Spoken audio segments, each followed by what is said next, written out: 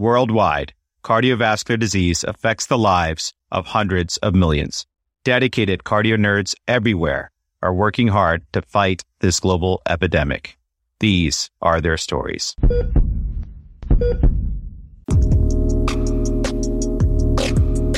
Hey Cardio Nerds family, Dan Ambinder here, and excited to bring you another Cardio Nerds case report, aka CNCR. As a reminder, the CNCR series is designed to shine light on the hidden curriculum of medical storytelling. We learn together while discussing fascinating cases in this fun, engaging, and educational format. Each episode ends with an expert cardio nerd perspective and review, or what we call the eCPR segment, for a nuanced teaching from a content expert. We truly believe that hearing about a patient is the singular theme that unifies everyone at every level, from the student to professor emeritus. So with that, we are so excited to bring you this important discussion involving a patient with non-ischemic dilated cardiomyopathy and biventricular heart failure who had developed severe diuretic resistance, as told by some of the most compassionate physicians I know, Dr. Anjali Wagle, Dr. Nick Smith, and one of my most favorite heart failure attendings, Dr. Nisha Galotra. Remember, Cardio Nerds is an independent, fellow-founded educational platform with a mission to democratize cardiovascular education. This podcast is not meant to be used for medical advice. The views expressed here do not reflect the opinions or policies of our employers. Before we get too nerdy, here's a word from one of our sponsors who makes this high-quality, free educational content possible. Hey Cardio Nerds, it's Amit Koil. This wonderful episode is made possible with support from Panacea Financial.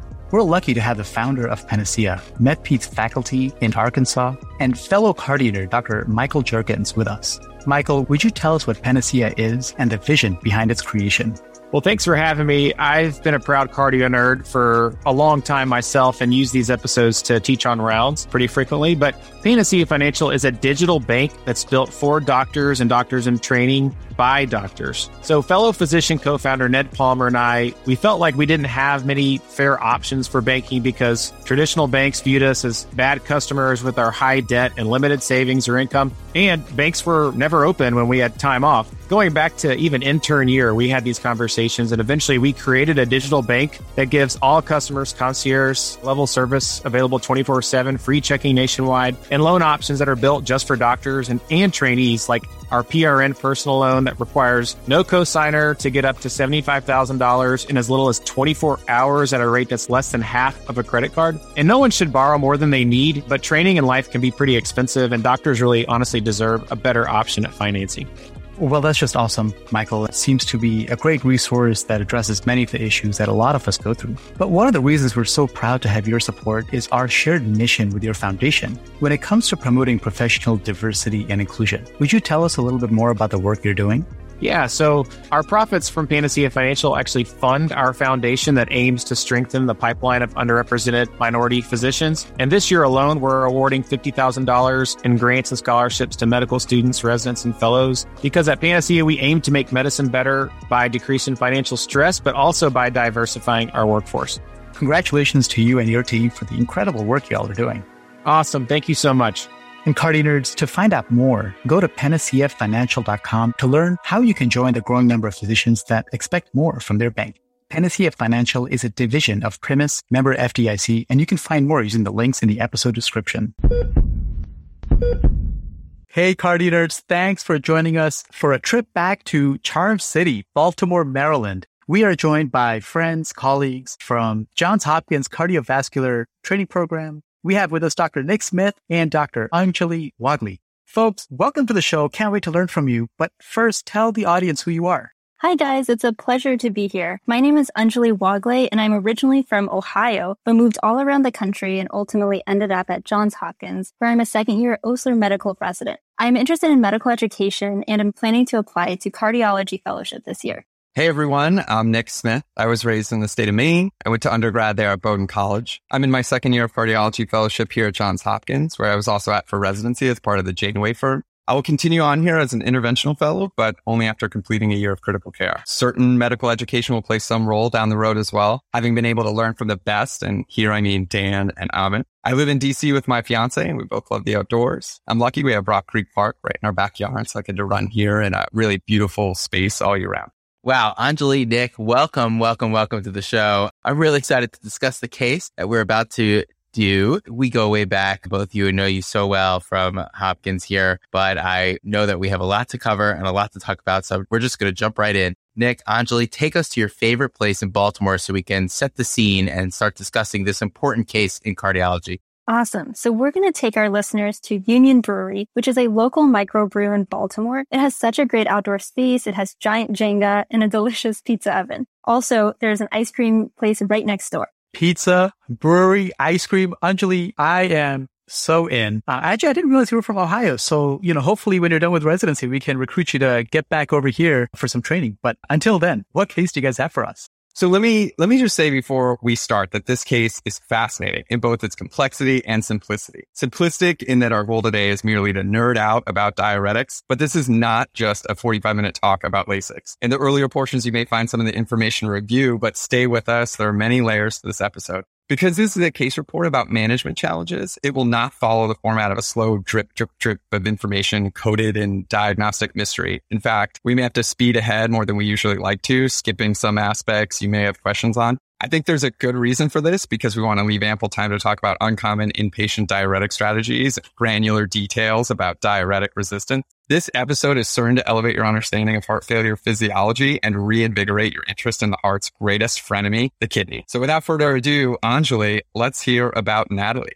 I am so excited to tell you all about this case. So we're using the pseudonym Natalie, and Natalie is a local college student in her 20s with non-ischemic dilated cardiomyopathy and New York Heart Association Class 4 ACC Stage D biventricular heart failure with an ejection fraction of 30 to 35% on palliative inotropes. As a result, she also has cardiogenic cirrhosis and stage 3B chronic kidney disease. She initially presented to the inpatient advanced heart failure service for several weeks of weight gain, followed by shortness of breath, abdominal bloating, and bilateral lower extremity swelling. Natalie was well known to our institution for several years, and despite an extensive workup, we never found a crystal clear etiology for her dilated cardiomyopathy. The closest we came was actually genetic testing that showed a missense mutation in a gene that has now been associated with both Duchenne muscular dystrophy and dilated cardiomyopathy, but the variant is still of uncertain significance. Devastatingly, she had a younger sibling that had succumbed to complications of heart failure and sepsis only a few years prior, so there was indeed felt to be a strong genetic or familial component. Her last hospitalization was only 5 months earlier. During that admission, she was diuresed close to euvolemia and discharged home on dobutamine 2.5 micrograms per kilogram per minute. She initially did lose weight at home with the aid of 100 milligrams BID torsemide, but eventually her weight did return slowly despite strict dietary and medication adherence. And by 1 week prior to admission, she was having increased shortness of breath and she was starting to feel more nauseated than usual. She then started having difficulty even climbing just 4 stairs without stopping, and reluctantly she presented to the hospital based on advice from her outpatient team.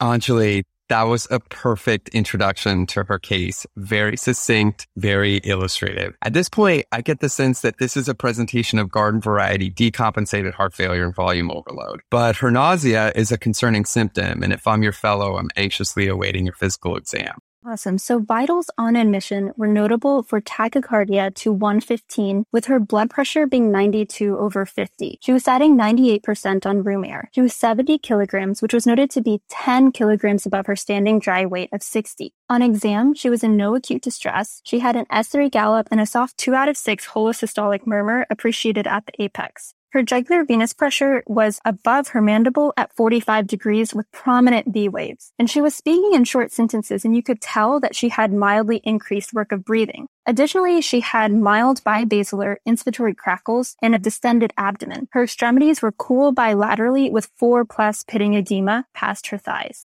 Wow. So in this description, she fits a wet profile without question. Using my trademark Elon Wittstein Invisible Swan, which Dan and Amit will remember very well, I would anticipate elevated left-sided pressures due to her S3 and pulmonary exam, and elevated right-side pressures due to your description of her JBP and extravascular volume in her abdomen and lower extremities. I guess my question is she warm? I really wouldn't bet on it. Was that your impression too, or did you guys come up with something different? I totally agree. At this point, I was definitely concerned about her clinical status. Tachycardia can be such an ominous sign of low cardiac output in cases of decompensated heart failure, as can be cool lower extremities. And though her volume exam was quite pronounced, we didn't want to let her linger in a malperfused state. Terrific. So Although the vast majority of cases to our hospital for volume overload fit a warm and wet profile, a can't miss situation is the patient who's just in a low output state. I've noticed that house staff, and I really include my former self in this as well, are ever eager to address a patient's volume and make the urine flow, but neglect to first address kidney perfusion. We like to say you have to warm them up before you dry them out. It can't be overstated that the kidneys will simply not respond to diuretics if the patient is in any form of shock. Low output, cardiogenic shock, kidney malperfusion, whatever you want to call it, it's not a mechanism of diuretic resistance per se, but it is a box you have to check on every patient not responding to diuretics. And so I'm so happy to hear you recognize this early. So I'm, of course, always interested in a thorough review of the data for a particular presentation. But since it's not that kind of case report, and I know you're up for it, maybe I could get a senior resident level assessment, or should I say a Janeway level assessment? Definitely not a Barker level assessment, where you weave in all of the important data as you put it all together. Low blow here, guys. I take issue with this. For context for the audience, the Johns Hopkins Internal Medicine program is broken down into firms or Harry Potter houses. And Dan and myself were a part of the Barker firm, which was, of course, the firm of choice. And Nick and Anjali here are from, what was it? Janeway? But let's move on. I will say, oh my gosh, I love that line that you guys just said, right? Warm them up before you dry them out. It's a great concept. All right. So at this point, my illness script was that we had a young woman with end-stage heart failure presenting for the second time in several months with low output heart failure and volume overload. The differential diagnosis, of course, was much broader and included further deterioration of her liver, kidney, or thyroid function, but lab work and other testing was not supportive of this. For Natalie, the initial workup for an etiology to her heart failure had been completed already. And here, the most challenging aspect of her case was discovering a trigger for her decompensation. Now, the true number of etiologies is too broad to cover on the night of an admission. And so I take a simplified approach that addresses the most common can't-miss causes, broken up into cardiac and non-cardiac buckets. So in my cardiac bucket, I consider the big three: coronary ischemia, valvular disease, and dysrhythmias, all three of which can be surprisingly subtle. We don't think of coronary ischemia as a silent cause of acute decompensated heart failure, but I have been surprised before, and consideration of ischemia is always at the top of my mind. It's really just a box that needs to be checked for every admission. More subtle still can be presentations of progressive valvular disease, typically mitral or aortic valves, and new dysrhythmias. A common trigger for decompensation is that of the patient presenting with a tachyarrhythmia, either uncontrolled AFib, especially with rapid ventricular rates, or incessant atrial or ventricular tachycardias can all cause this. I also think about the contribution of wide left bundle branch blocks and patients that have a high level of right ventricular pacing, as each of these can be responsible for decompensated heart failure and could be reversed with cardiac resynchronization therapy. For my non-cardiac can't-miss causes, I focus on lab work such as checking their thyroid function and kidney function, and then consider any new medications that increase either sodium retention, such as NSAIDs or steroids, or medications with negative inotropic effects, such as calcium channel blockers or beta blockers, which can be up-titrated by outpatient physicians trying to manage tachycardia. Ruling out these 5 factors before attributing decompensation to non-adherence is so important because most patients do describe occasional lapses in salt restriction and medication schedules, and not all patients develop decompensation. So for our patient Natalie, her thyroid and renal function were totally at baseline, and ischemia had long since been ruled out. Besides, her age placed her in an exceedingly low-risk category. Her TTE showed similar right and left systolic function compared to prior, and it did show moderate mitral regurg, but this was also unchanged from prior. Her ICD was also interrogated, and it did not show any significant arrhythmias, and she was 100% native conduction with a narrow QRS. She hadn't started any new medications, and she reported complete adherence to her diet and heart failure regimen, with her mom cooperating her story. So overall, I was very concerned that this might have simply been progression of disease or diuretic resistance. But of course, these remain diagnoses of exclusion. Wow, Anjali, truly senior level. Your schema was beautiful. It just can't be overstated how important it is to think about these underlying causes on the night of admission. Uncovering an underlying cause for volume overload is just so important. And your schema addresses not only common, but also very treatable problems. Coronary reperfusion, percutaneous or surgical valve repair, and catheter ablation or CRT are very durable solutions. They prevent readmissions and they improve mortality. So I have nothing else to add. I mean, really nothing. So how did you initially manage her then? So at this point, given Natalie's nausea and cool extremities, we increased her dobutamine from 2.5 to 5 micrograms per kilogram per minute to first address her perfusion. And within the first hour, her nausea improved and her extremities did warm up. And so at that point, I chose 160 milligrams of IV Lasix.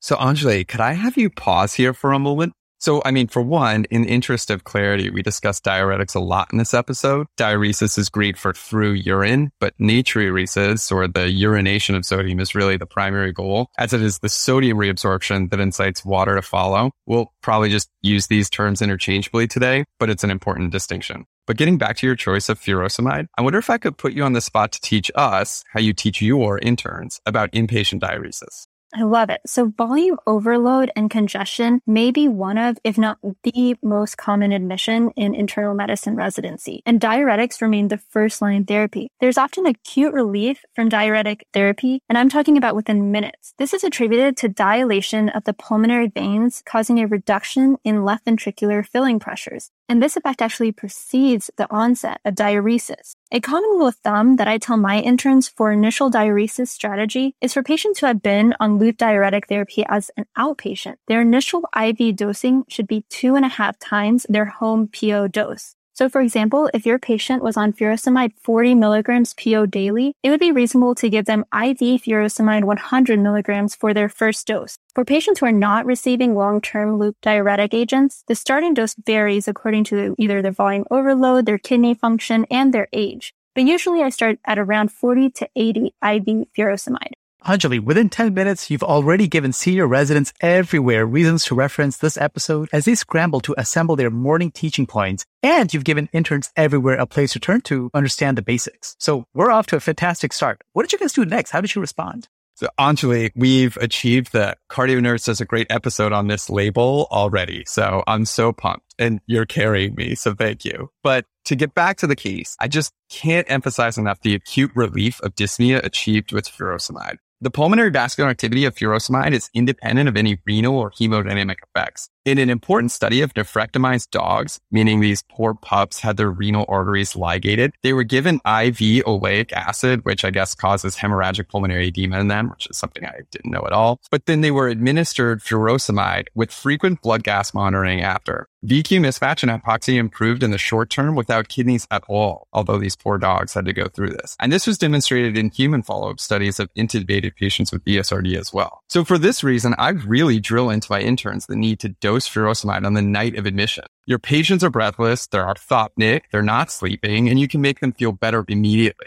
As for starting dose, you can feel confident patients with heart failure with reduced ejection fractions have forgiving blood pressure and volume relationships. It's been demonstrated in pressure volume loops that large decreases in intravascular volume cause relatively small blood pressure changes due to reasons that aren't really easily illustrated without the help of a whiteboard. So there are some notable exceptions, and these would be your preload-dependent patients, aortic stenosis, mitral stenosis, and your restrictive and infiltrative cardiomyopathies. So I love your choice, but do you have anything else to add? I just wanted to say that the first dose is really important, but you shouldn't just park it there and forget about it. Constant reevaluation is critical, as subsequent doses should be guided by response to the previous dose. It's commonly known that because of the half-life of furosemide, its diuretic effect typically lasts 6 hours, thus Lasix, which is the trade name of furosemide. But the lesser known attributes are that the IV dose has an onset of around 5 minutes. Simply put, if you don't have 300 cc's of that nice straw-colored urine within 1 to 2 hours of the initial dose, there's no need to wait 6 hours to redose. Loop diuretics have a steep dose response curve that is sigmoid in shape. It's sort of like an oxygen dissociation curve. So on that y-axis is urine sodium excretion, and on the x-axis is diuretic dose, but the scale's not linear. It's logarithmic, meaning the hash marks on it, each marked unit is an order of magnitude of 10 higher than the previous unit. The sigmoid curve has a long runway and it takes a while to lift off. This is really just a graphic illustration of furosemide's threshold effect. You may experience a wide range of, honestly, just ineffective doses of furosemide before you see a natriuretic effect. But once that threshold is reached, it quickly reaches a ceiling, almost an all or nothing effect. Paired with the logarithmic scale, this is the rationale for doubling diuretic dosing if it hasn't reached a desired effect. To make matters worse, the sigmoid relationship in patients' heart failure shifted down and to the right. So steeper diuretic titrations are needed than seen in an already steep relationship. In practice, this means that every up titration is just double the prior, 20, 40, 80, 160, and you kind of tend to see those numbers. If you're seeing someone pee adequately to your dose, your work may not be done either. So redosing is commonly needed. Loop diuretic natriuresis wanes within 3 to 6 hours, and the kidneys smarten up and will become sodium avid until the next dose. So if you're dosing once daily, a patient has 18 other hours of the day to retain sodium, and this underlies the common recommendation to consider always dosing loop diuretics twice daily. Although I'll add torsemide has different properties, and it's more often given once daily. This is not usually an issue in the hospital. We give a lot of furosemide in the hospital, but learning this really shifted my outpatient practice. Awesome. So going back to our case, Natalie initially showed good response by her ins and outs, recorded as being net negative 2 to 3 liters every day. However, even after giving her furosemide 160 IV TID, her standing weights did not shift at all from that of her admission weight of 72 kilograms. In fact, she gained 2 kilograms. Early on, she was started on metolazone 2.5 milligrams every other day because we do sometimes see that for our patients who are on maximum doses of loop diuretics, a combination of nephron blockade by adding a thiazide diuretic such as metolazone can be very effective. It's worth stepping back and discussing the ever important nephron here as a review of what was, for me, along with our endocrine unit, one of the great catastrophes of medical school. So blood enters the glomerulus via the afferent arteriole and is filtered into Bowman's capsule. And then the filtrate travels through the different sections of the nephron, which in series are the proximal convoluted tubule. And then it goes into the descending and then the thin and thick ascending limbs of the loop of Henle. And then they enter the distal convoluted tubule before entering the collecting duct. And then finally, the filtrate is excreted in the urine. And you flush the toilet. Done. So each section of a nephron has channels that are sensitive to diuretic agents that we commonly employ. So in the proximal convoluted tubule, sodium reabsorption is blocked by carbonic anhydrase inhibitors. In the thick ascending limb of the loop of Henle exists the sodium potassium chloride cotransporters, which are the site of action of loop diuretics. And following them, in the distal convoluted tubules, are the sodium chloride transporters that are sensitive to thiazides. Also in the distal convoluted tubules and collecting ducts are epithelial sodium channels, or ENaC channels, which respond to mineralocorticoid antagonists like spironolactone or direct antagonists like triamterene, and aquaporin channels, which are expressed when arginine vasopressinase. A review of this pharmacology is really fundamental, and if you don't feel solid on it, well, for starters, don't feel bad. I'd review this for this show, but also I would encourage pressing pause or just returning to it later. Wow, Nick, that was an amazing summary of the nephron and a deep dive into where agents interact with it so we can get great diuresis out of our patients that need it. Anjali, I'm sure that tied into kind of your thought process of how and why you use metolazone. Want to tell us a little bit more about that? Yeah, I love it. You guys set me up perfectly for talking about metolazone. So chronic loop diuretic therapy can lead to waning natriuresis over time. And this is called the renal braking phenomenon. And there are 3 main causes of this phenomenon. First, the distal convoluted tubules compensate by hypertrophying, which causes a greater density of thiazide-sensitive sodium chloride cotransporters. And that leads to a proportional increase in the ability to reabsorb sodium. A second mechanism of this braking phenomenon occurs through the macula densa, which, as we remember, is the collection of specialized cells that line the junction of the ascending limb of the loop of Henle and the distal convoluted tubule. So when the macula densa senses low solute, it stimulates renin production, which then causes aldosterone to activate those ENaC channels Nick was talking about, which also increases sodium resorption. And then the third mechanism is that hypokalemia, which is something we see all the time with our potassium-wasting loop diuretics, is actually a very potent activator of sodium reabsorption.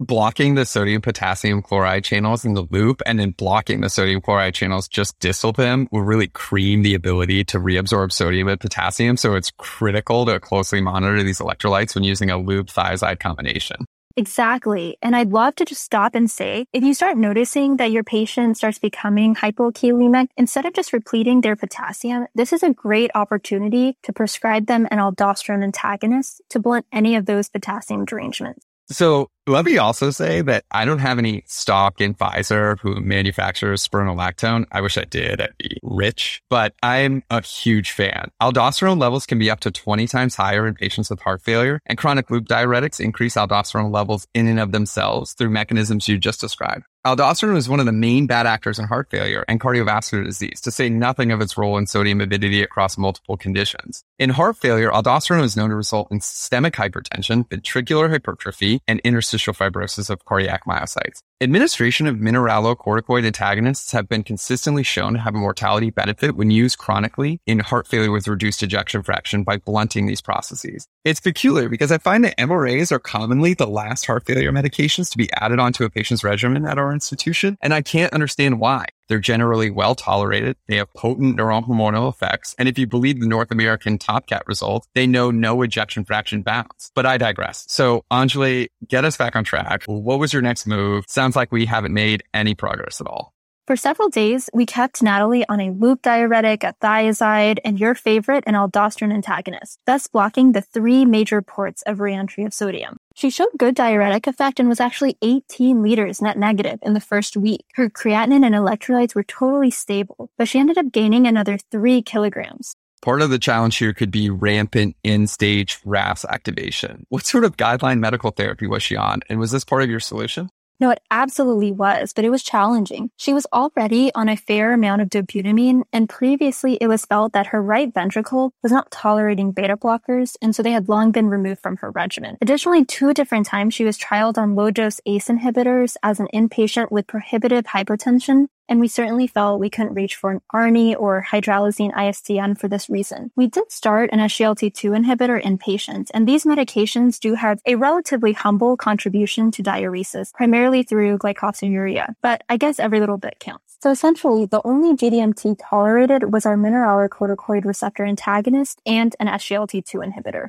But it's a good conversation to have because blocking RAS activation as occurs with maximally tolerated guideline therapy can give you really substantial benefits from a volume perspective. Although we talk a lot about sympathetic and RAS activation leading to myocardial remodeling, fibrosis, and necrosis, it contributes to renal-mediated sodium reabsorption too. Vasoconstriction of the glomerular efferent arteriole by angiotensin II enhances sodium reabsorption. Catecholamines and angiotensin activate receptors on the proximal tubule epithelium. Aldosterone upregulates ENaC channels. If you really want to blunt sodium reabsorption, you got to use the full armament of GDMT to block some of the underlying mechanisms for sodium reabsorption in the first place. A great example of this effect was seen in the angiotensin receptor neprilysin inhibitor trials, where patients on ARNI therapy needed their diuretics peeled back or even peeled off after a few weeks on this medication, just to minimize the risk of overdiuresis. So it's really interesting you bring that up because there's an important combination effect too. It used to be thought that ACE inhibitors would, by means of stopping the renin-angiotensin-aldosterone system at the angiotensin, that they'd also block aldosterone production downstream as well. But it later was apparent that on ACE therapy, 30 to 40% of patients had higher levels of aldosterone than pre-treatment, a phenomenon they called aldosterone escape.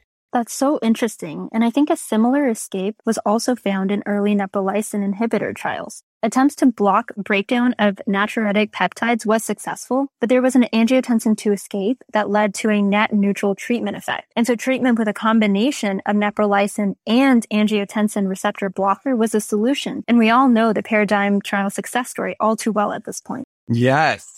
To truly blunt RAS activation and thus sodium reabsorption, one should use an ACE, ARB, ARNI in combination with an MRA. Honestly, it's no different than what you previously discussed with loop diuretics and distal convoluted tubule hypertrophy. Heart failure is like a pharmacologic game of whack-a-mole. Totally. So as I said, she was diuresing, but gaining weight. And the next logical move, at least we thought at this point, seemed to be to move from bolus dosing of furosemide to a continuous infusion. And so she was started on a furosemide drip at 20 milligrams an hour. There wasn't a particularly elegant rationale. We were just willing to try anything. And to back up, there is a role for continuous infusion to avoid ototoxicity, as boluses of IV furosemide cause peaks and troughs, and it is the high peaks that lead to ototoxicity. But I think more so than this was just the anecdotal notion that you may see greater net diuresis with a continuous infusion.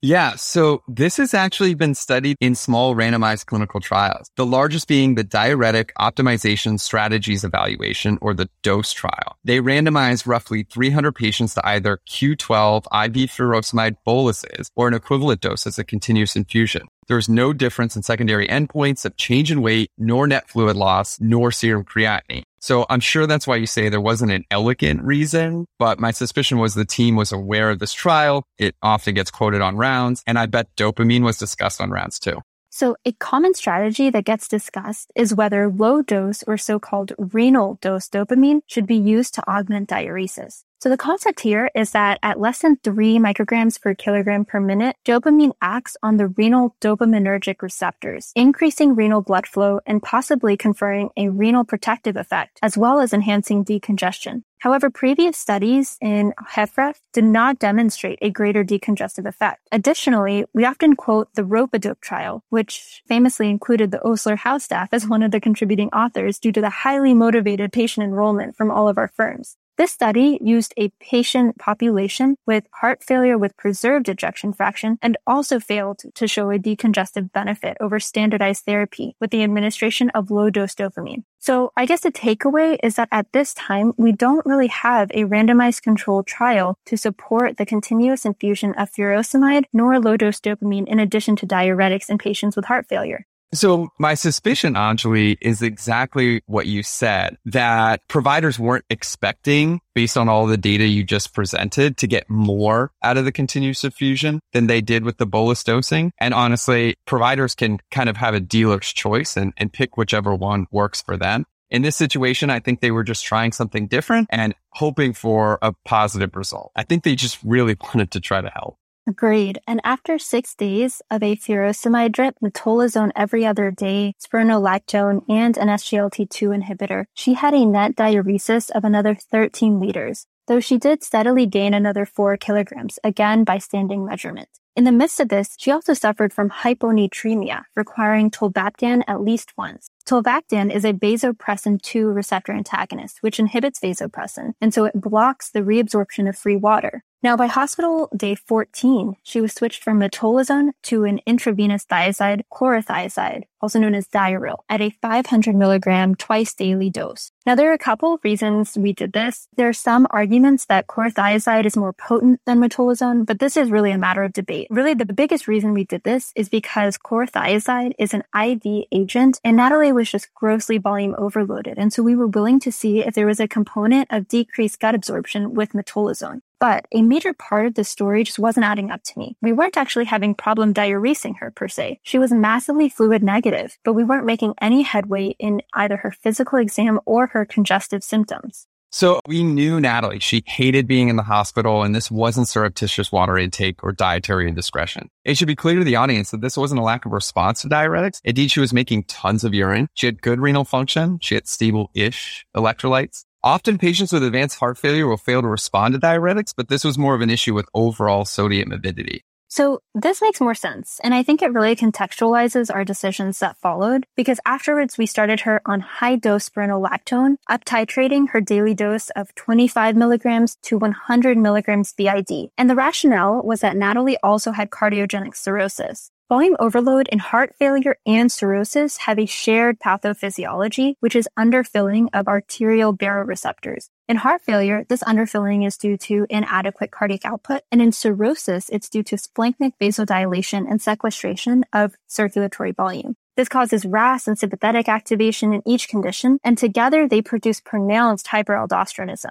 So in effect, what we were trying to do here was block the previously described effects of aldosterone, namely the upregulation of our sodium chloride cotransporters and ENaC channels leading to sodium reabsorption in the distal convoluted tubule. In fact, we actually checked an aldosterone level in Natalie, and it was 5 times the upper limit of normal. Yes, exactly. Low doses of spironolactone have been studied extensively, but for instance, in the RAILS study, it's believed that the mortality benefit was independent of natriuresis, as 25 milligrams of spironolactone had no effect on secondary analyses of sodium retention, urinary sodium excretion, or body weight changes. In comparative trials in cirrhosis, for instance, much higher doses of aldosterone antagonists have outperformed furosemide, leading to recommendations of spironolactone dosing as high as 400 milligrams a day in refractory ascites. The Athena HF study evaluated high, like 100 milligrams versus low, 25 milligrams or placebo dose spironolactone. And over a course of 96 hours, there was no difference in length of stay, symptoms, or volume assessment. But this study has been criticized for its short duration.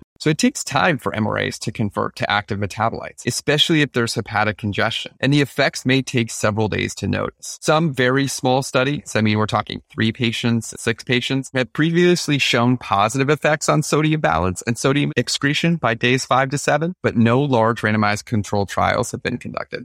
Guys, this really highlights a real clinical conundrum. When it comes to edema, we have a differential for cardiosis, nephrosis, and cirrhosis being big players. And when you have all three interacting on a level, that's macro in terms of leaky capillaries and high hydrostatic pressures, and that could be very hard to treat. And then again, when you overlay that with the pharmacokinetic effects of these organs not functioning tip-top shape, it just makes it so complicated, as you're really highlighting. It just makes us appreciate for when the body works well, or when somebody comes in with one of those organs dysfunctional, and you can kind of treat them and get a good successful result quite rapidly. You guys are really doing a great job of painting a picture of complexity here. And I understand you guys must have been scratching your heads and wondering what to do next.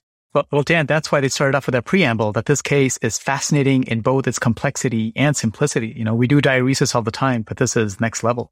I totally agree. This was a very complicated case for me. She continued to diurese liters of fluid, 24 in the past week, and then a cumulative total of 55 liters of fluid, which is enough really to fill half of a bathtub. But surprisingly, her weight still rose to over 80 kilograms, which was 8 over her admission weight and 20 kilograms over her dry weight. So Nick, I just wanted to ask a simple question. How was she gaining weight if she was so negative? Yeah. So I haven't found an answer to this. And truthfully, it seems to defy the conservation of matter and other laws of the universe I've long since used as constants that ground me in reality. And I think, honestly, in an effort to maintain my steady state, not devolve into the magical and the mystical, I just ignored them altogether, these facts at least, and just moved forward. But to answer your question a little more honestly, is that I think that it has to do with her sodium avidity. And I think it's just illustrating the end stage nature of her disease. But okay, so there's a good learning opportunity here. In every challenging case, there's always a moment to step back and revisit a bigger picture and challenge any of your fundamental assumptions.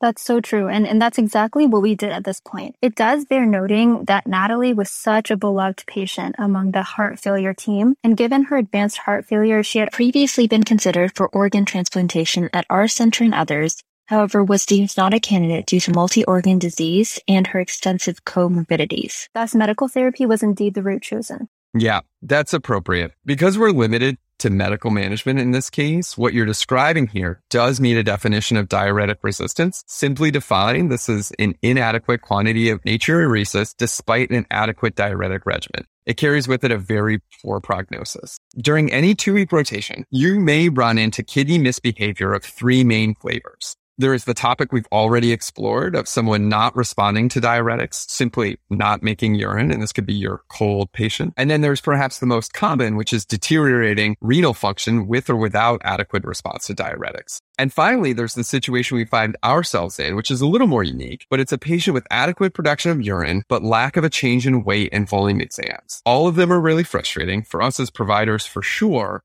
but I think more so for patients who typically despise these long hospitalizations. They get 2-a-day blood work, there's sleepless nights and trips to and from the bathroom. These last 2 scenarios, deteriorating renal function with a volume exam that suggests that you have volume to give, and the second, which is adequate diuresis without a change in weight, are indeed opportunities to consider getting more information. I don't know if you guys did that right at this point, but what was the discussion?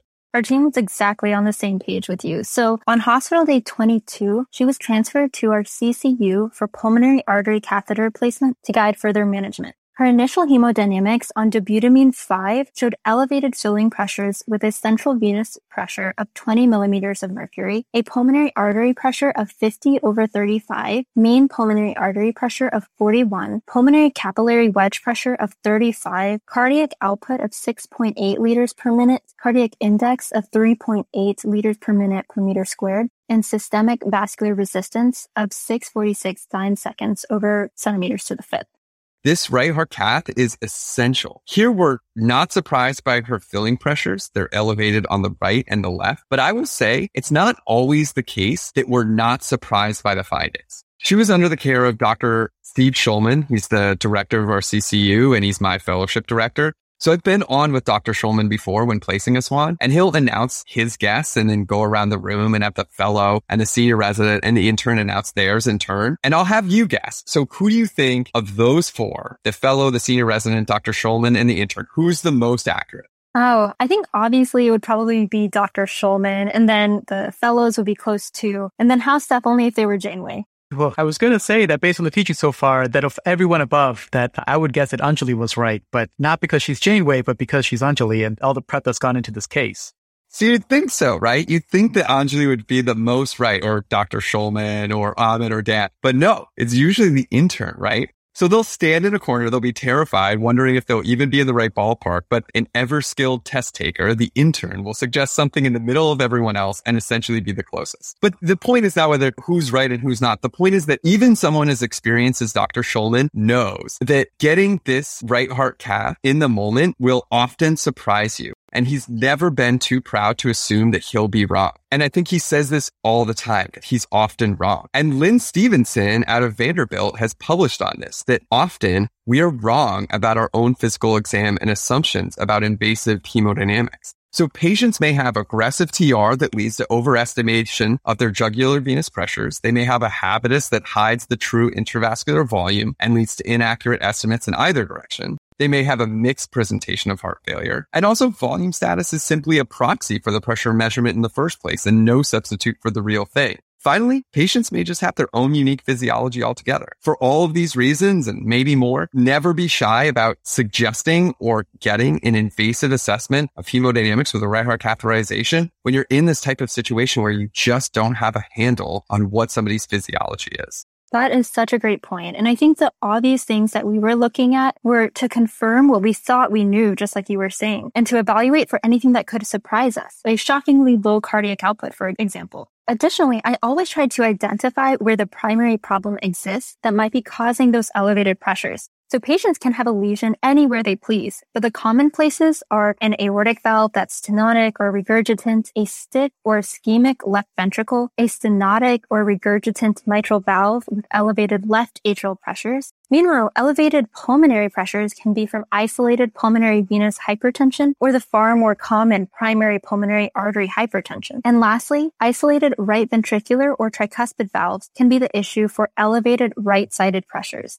They really are all so different and have implications for treatment. And I love this example of locating the lesion. I remember back to my neurology rotations, which were not very successful, but in every morning case report, they present all of the cortical and peripheral symptoms that were accompanying whatever the overnight resident admitted. And they really try to locate the source of the lesion. They try to locate it to the cortex or the brainstem or the spinal cord or the peripheral nerves. But it's really an elegant exercise in diagnostic reasoning. And I think it's very easily applied to invasive hemodynamic assessments as well. And for Natalie, all of her high pressures seem to start on the left side and cause a backup of pressure through her pulmonary arterial bed all the way up to her right heart because her wedge, her mean PA pressure, and her right atrial pressure, well, they're all high. Yes, and you can take it a step further too. So if they're all high, is there a way to tell if one is disproportionately high? And the answer is yes. So we use the RA to wedge pressure ratio and either the transpulmonary gradient, also called the TPG, or the transdiastolic gradient, also known as the TDG, to tease this out. So the RA to wedge has been associated with RV failure in multiple situations, but it's been validated in an outpatient cohort of patients with heart failure as well. And it is what it sounds like. If you have a higher than expected RA compared to a wedge, then it suggests a bigger problem on the right rather than the left side. And so that's not that hard to intuit. But the trouble is really in remembering the cutoff. But an easy way to conceptualize it is in considering that we are accustomed to normal RA pressures being about half that of wedge pressures, right? Like a normal RA is maybe less than 6 to 8 and a normal wedge is less than 12 to 15. So a ratio that approximates 0.5 is typically normal. But if you have an RA of 15 and a wedge of 15 and a ratio of 1, well, a wedge of 15 is normal, but an RA of 15 is highly abnormal. So the ratio approximates 1 is much more suggestive of isolated right heart dysfunction. Likewise, if you want to evaluate whether someone has intrinsic pulmonary hypertension or if they have high PA pressures as a result of a high wedge, you use a similar concept in your calculation. So the TPG uses the difference between the mean pulmonary artery pressure and the wedge. It's just the mean pulmonary artery pressure minus the wedge. You subtract the two. Or a similar but more specific calculation is the transdiastolic gradient, which is just the PA diastolic measurement minus the wedge. Normal values for the TPG are less than 12, and normal values for the TDG are less than 7. But more important than focusing on memorizing these numbers is just to create the good habit of actually taking the extra time, calculating these, and trying to locate where someone's unique lesion exists. It's important because it can have major management implications. Like we might employ RV support, or you might use pulmonary arteriodilators in certain situations. Wow, that's such a great pro. So Natalie's RA to wedge was 0.57. Her TPG was 6 and her TDG was 0. So her left ventricle seems to be the root cause of her high pressures across her whole system. We also didn't have a surprisingly low cardiac index suggesting that we needed more support. But there was one interesting takeaway in that she had a much higher than expected cardiac output and a very low SVR. Her vasodilatory state and splanchnic vasodilation from cirrhosis were indeed felt to play a role, and she was initiated on octreotide and vasopressin, and her cardiac output subsequently dropped precipitously in the first 12 hours to a final cardiac index of 2 to 2.1. High output heart failure was not felt to be the primary process underlying her presentation due to a long history of right heart catheterizations without such elevated cardiac outputs. Lastly, acetazolamide was added to her regimen. Acetazolamide is a carbonic anhydrase inhibitor that can blunt sodium reabsorption in the proximal tubule, but will also reduce serum bicarbonate levels. Acetazolamide isn't at this moment necessarily an evidence-based approach, but it is under current investigation as a combination strategy with furosemide. For now, I see it mostly used in cases where you have seriously elevated bicarbonate, perhaps due to diuresis, but you just still need to push forward. Awesome. So after we got her SWAN numbers, we actually opted for a slightly different diuretic strategy. She was initiated on 150 cc's of hypertonic saline, followed by 200 milligrams of IV furosemide, in addition to 500 milligrams of 2 to 3 times daily of IV chlorothiazide. Anjali, that's definitely a big change in approach, but haven't we talked about trying to get rid of salt? Why are we giving her salt? Yeah. So Dr. Shulman has a favorite quote, paraphrasing Winston Churchill. Never give up. Never, never, never, never give up. And I think this became a real emphasis for the rest of her hospitalization. I think there was a lot of disappointment to this point, right? We as providers felt like her treatment failure was really our failure. And I think there were other providers that just had a really healthy skepticism that she could leave the hospital at all. But where Dr. Shulman goes, everyone follows. And so let me explain why we chose that, right? So the concept of hypertonic saline administration in heart failure, it's paradoxical. And for the time being, it can be controversial. The rationale is that in heart failure, neurohormonal activation reduces renal blood flow. Hypertonic saline achieves a rapid elevation of intravascular solute with a subsequent rise in osmotic pressure. It's like a vacuum that sucks extravascular free water into the intravascular space, and the expansion of that plasma volume is really seen and felt by the kidneys by means of an increase in renal blood flow. So pair that increased renal blood flow with furosemide administration, and what you might have is the ability to improve furosemide delivery in the loop of Henle, potentiating its action. So the strategy of hypertonic saline combined with high-dose loop diuretics, it's been studied, and it's previously reported to produce greater natriuresis and greater urine volume than high-dose loop diuretics alone among patients with acute decompensated heart failure with diuretic resistance. Although these studies have not been widely replicated. In a small but really provocative Italian study of 107 patients randomized to diuresis with hypertonic saline and furosemide versus furosemide alone, patients achieved a greater weight reduction at 24 hours, a shorter hospital stay, and preserved renal function. But that wasn't even close to the most interesting finding. So they followed these subjects at an average interval of nearly 3 years. And I don't really understand why, but they found a substantial and durable reduction in hospital readmissions for heart failure, and also a durable and substantial mortality benefit over the 3-year period. The authors were not easily able to explain the findings, but one hypothesis is that the sodium loading not only had direct renal blood flow effects, but also neurohumoral modulation. Subsequent studies have been undertaken to evaluate this curious finding, and suffice to say, in a 2014 systematic review and meta-analysis, it compared 10 randomized controlled trials over 2,000 patients. They substantiated the same findings of decreased heart failure readmissions, decreased mortality, and preserved renal function. I'm not sure we entirely understand these findings, but it's been hypothesized that maybe this is no different than the era of beta blockers, which were once considered forbidden, and advocates of their treatment of patients with heart failure were considered perverse. We encounter these types of paradoxes frequently in medicine, and, only time will tell. Nick, I'm so glad that you're bringing up this paradox. I think the story is yet to unfold. As you mentioned, we have good data for salt restriction for hypertension, but really no good data that salt restriction is good for chronic or acute heart failure. And in fact, as you said, there's some observational data that salt restriction may be associated with increased mortality. The reasons, of course, being unclear, but as you said, that salt restriction can increase RAS activation, right? And so I'm really proud to say that one of my co-fellows, Rob Montgomery, just started an RCT to actually randomize patients with acute decompensated heart failure who are getting intravenous diuresis to salt tabs. So I think stay tuned, but we've got a lot to learn, and things we take for granted, we probably shouldn't. Yeah, this kind of reminds me of like what people do with cirrhotic patients that really need diuretics because they're volume overload because of third space. They give albumin or they give volume to remove volume. Here we're giving salt to remove salt. Definitely not intuitive, but when you kind of explain those mechanisms and potentially mechanisms that we'll learn in the future, I'm sure this could really make sense and maybe change the way we think about heart failure. And I learned this in medical school, and it really guides the way I think about diuresis and also guides the way I educate my patients. Is salt is the currency for the body, right? Salt is the currency that the kidneys use to exchange. Basically, it's the money, and water follows the money. So the kidney has to use salt as a way to excrete, also to retain, and that will basically have the effects on volume. So just a very, very wonderful discussion about how we do something that is totally against the grain that may actually end up panning out to be something very fruitful.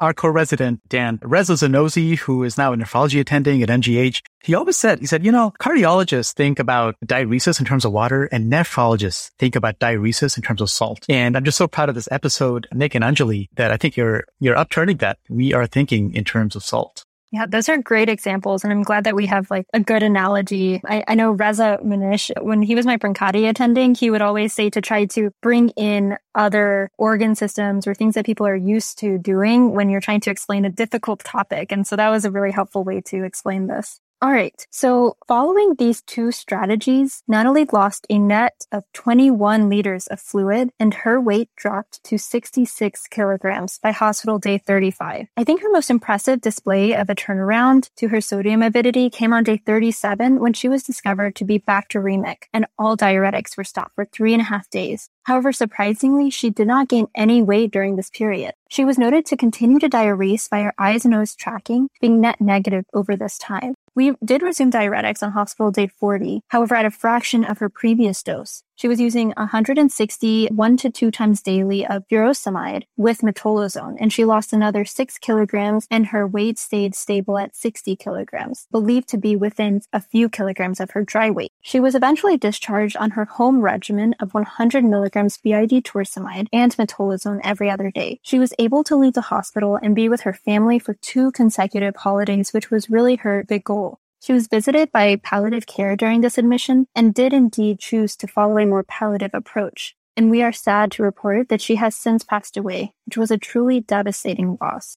Yeah, so I was really affected by this case. Natalie was such an amazing person and somebody whose strength and determination were really inspiring. I can't imagine having the same amount of grace and courage in the face of her illness, especially if you remember after losing her sibling shortly before her presentations. It's just devastating. And her presence was a real gift to our staff. And in the final days of her hospitalization, I remember seeing her playing games online with her family. She was such a bright, talkative, cheerful person. Getting her home in a relatively compensated state was nothing short of a miracle given the first 3 weeks of her hospital stay. And this case presentation is really in her memory. And I think it goes without saying, I'm not a parent, but I just can't fathom losing not 1, but 2 children at such a young age. And her parents were just incredible and were really proponents of medical education and would be so supportive of spreading the word about diuretic resistance and diuresis in general and just about heart failure. You know, Anjali, Nick, reflecting on the patient like you just did is just really commendable. And it also so important in keeping the humanity within cardiology. You know, here we've done a deep dive into failure of diuresis. We've gone really, really down to the nephron level. And it's easy to get lost in the weeds and almost kind of use that deep dive to almost push away our emotions that we feel when we take care of patients who don't do well. And reflecting on this, obviously, you know, it's a real honor and privilege for us to share this patient's story in a way that she would have liked to educate and further the field so that we could take care of patients like her better. And I really appreciate what you had said about your reflections on this patient's case. It's just something that's so important and we would never want to forget to mention. You know, I'm so touched by the tenderness and care with which you describe not just her as a patient, but her as a person. It's clear that over the course of her disease, you really got to know her and appreciate her. And, you know, here we CardioNerds were indebted to her for teaching us so much and for, you know, grateful for you two, Anjali and Nick, to reflect on her story in such a way as to educate so many people. And I'm taking away so many lessons from this case and this story. And really, you're giving me a way to think about approach to diuretic resistance, at least in terms of a framework, in terms of what is causing us to not diurese somebody adequately. And over the course of this discussion, I'm thinking there are three big generalizable buckets. One is just the pharmacology. Do we have our dose of diuretic right? Is it being absorbed if it's an oral route, using the route itself, intravenous, even bolus or continuous infusion, right? So we've got to make sure that our pharmacology is appropriately matched to the situation. The second big bucket are the extrarenal causes. Here, I would think cardiovascular, right? At some point, you took a step back and said, hey, you know, are we even getting enough perfusion to the kidneys to have impactful diuresis? Is the kidney seeing enough salt and diuretic load? And so, you know, do we have a sufficient cardiac output? And do we need to augment the cardiac output by impacting afterload or inotropy? Are we actually right about the fluid status? Maybe they're not fluid overloaded. Maybe they're actually dry because, Nick, you outlined so beautifully how there can be a disconnect between our physical exam and the true hemodynamic numbers. And so here, a right heart cath can be very useful. And of course, furosemide is carried by albumin. And so especially when there is a hepatic involvement or cardiac cachexia, is the albumin level too low? And that can be impacting it.